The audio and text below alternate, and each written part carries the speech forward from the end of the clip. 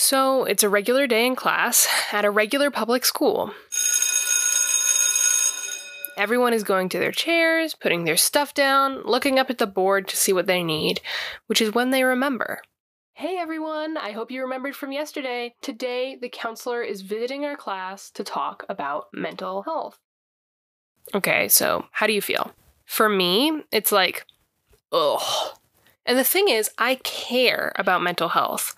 I take time to educate myself on what self-care can look like, what healthy coping mechanisms are. I share resources with my friends. I wanted a degree in psychology for a really long time. But every time there's a school presentation, it feels like there's this disconnect, where even if I know that the things the counselor is saying are true and important, I still feel like it's a waste of time. Why is that? This month on Student Speak Out, 2 episodes on mental health in honor of May's Mental Health Awareness Month.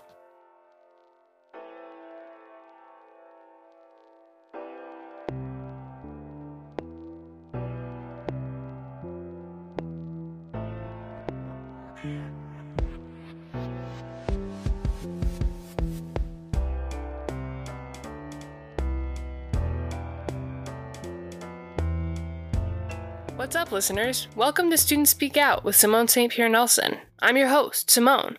If this is your first time, here's the deal. Each month, I sit down with students and student organizers across the country to talk about the issues that matter to them. This podcast is a production of Student Voice, an organization entirely led and run by students. We're devoted to giving young people the tools they need as activists, journalists, and artists to make a larger impact on education in their community.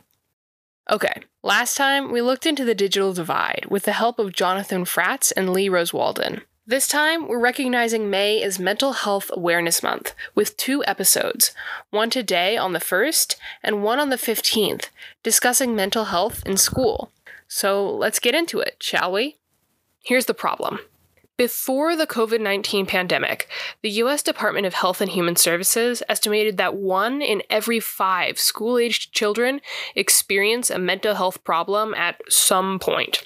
They also found that a majority of those students don't see the treatment that they need. We can see that in the suicide rates that have been trending higher in recent years and have only increased during the pandemic.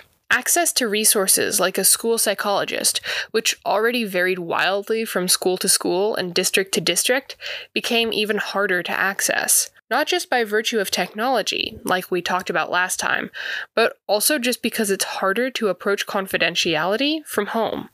And Gen Z, my generation, is aware of all of that. I can't go on TikTok for 10 minutes without seeing some mental health tip pop up on my For You page. 5 ways to take care of yourself after a panic attack. Here's some breathing exercises to cope with your anxiety. Tips for executive functioning when depression makes it hard to get out of bed. More people than ever in my generation are willing to talk about their struggles with mental health. But even still, when I reflect on the primary emotion I've felt learning about mental health in school, probably awkwardness, or boredom, or annoyance. Something about it didn't feel relevant, so I was inclined to tune it out. I talked to 3 other teens about mental health in their schools, what they're doing to fill the gaps, and where they think this disconnect might come from.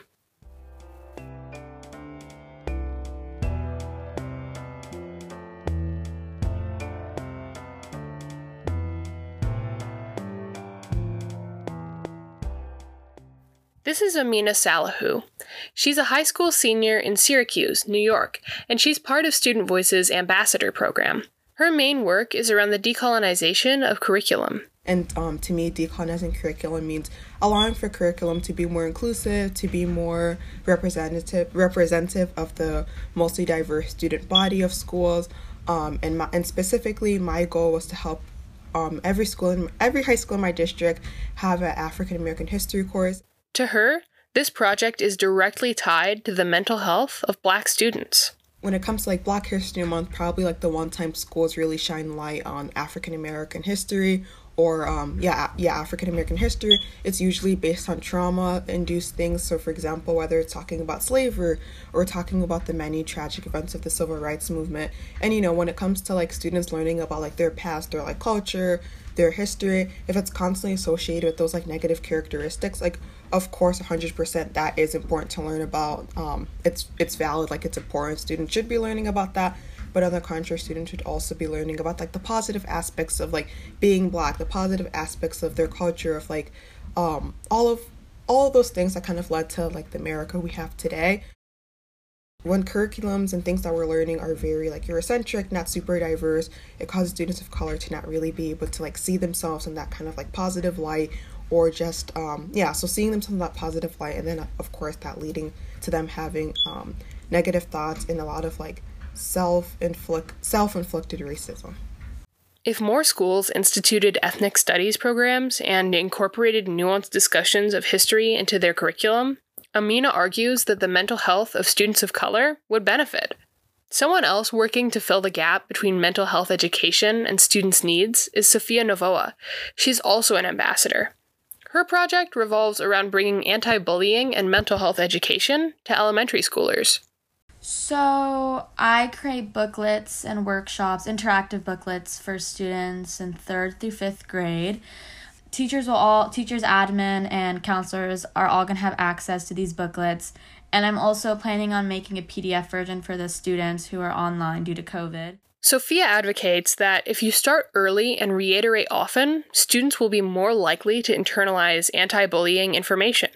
Because this is something that needs to be embedded into the curriculum, into something long-standing that the students gain a positive effect from, and that actually helps them and they learn and they're educated on anti-bullying and mental health.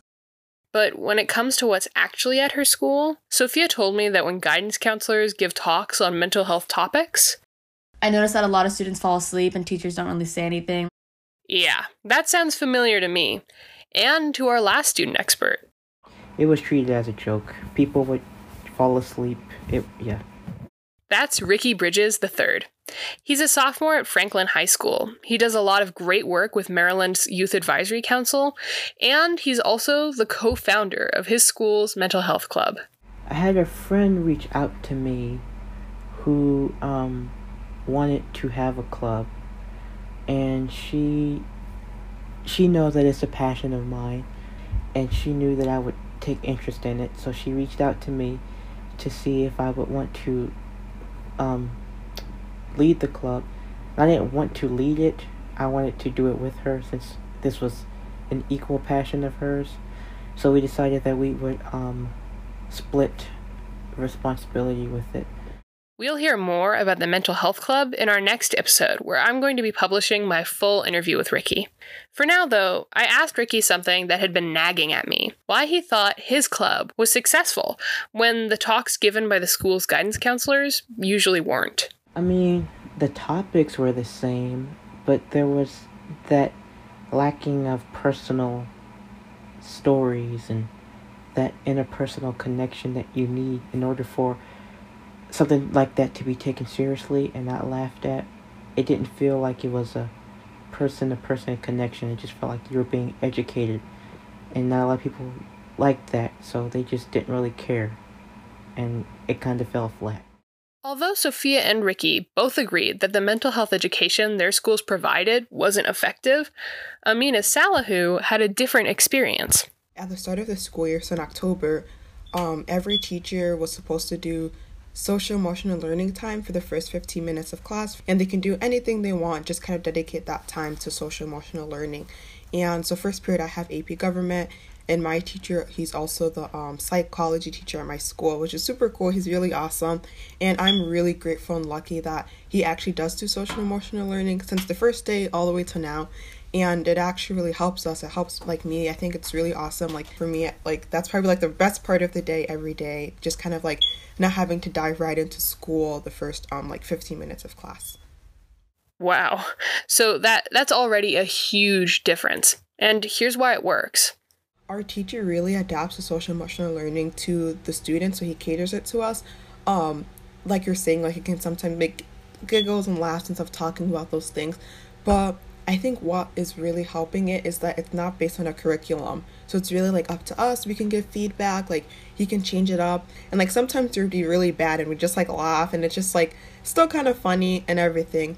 And then other topics that we've just videos we would watch, I know some of them that had to do with mental health, different topics pertaining to mental health. Sometimes students are like, well, I don't think this is like true or pertains to me, but I can definitely see how from the beginning of when we used to watch those videos, how now a lot of us are just a lot more open to them. Like I know for this week, the videos we were watching were about toxic positivity.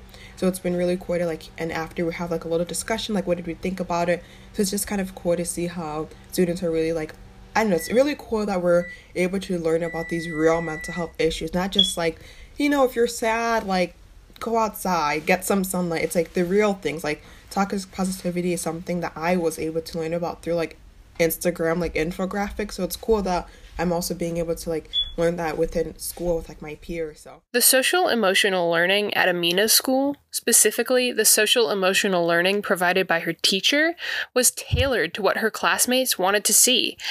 That's the way to effectively teach students about mental health, not with one-size-fits-all curriculum.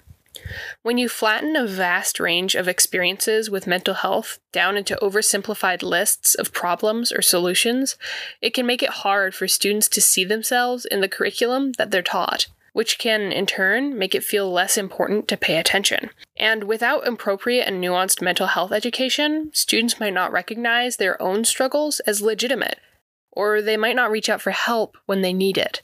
But when you empower students as stakeholders in their own education, when you allow them to advocate for what they want to see in the classroom, you're telling them that their struggles, experiences, and questions about mental health are meaningful.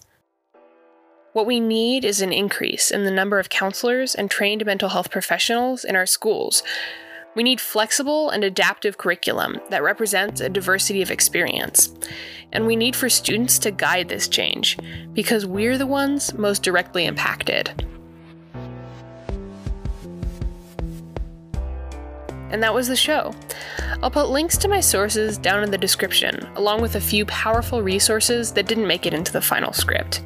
Huge thanks to Amina Salahou, Sofia Novoa, and Ricky Bridges III for being my interviewees this episode. Subscribe to the feed and leave me a review on Apple Podcasts if you want to help out the show. To learn more about Student Voice, check out our website, stuvoice.org. And if you have any feedback or an idea for the next episode, you can send me a suggestion at simone@stuvoice.org. As always, special thanks to my mentor, editor, and friend, Yvonne Mahesh, and to the rest of the Student Voice team. Your support is invaluable. The show's theme is Slow Fall by Henry St. Pierre Nelson. And thank you for joining me today. It means a lot, and I'll see you next month.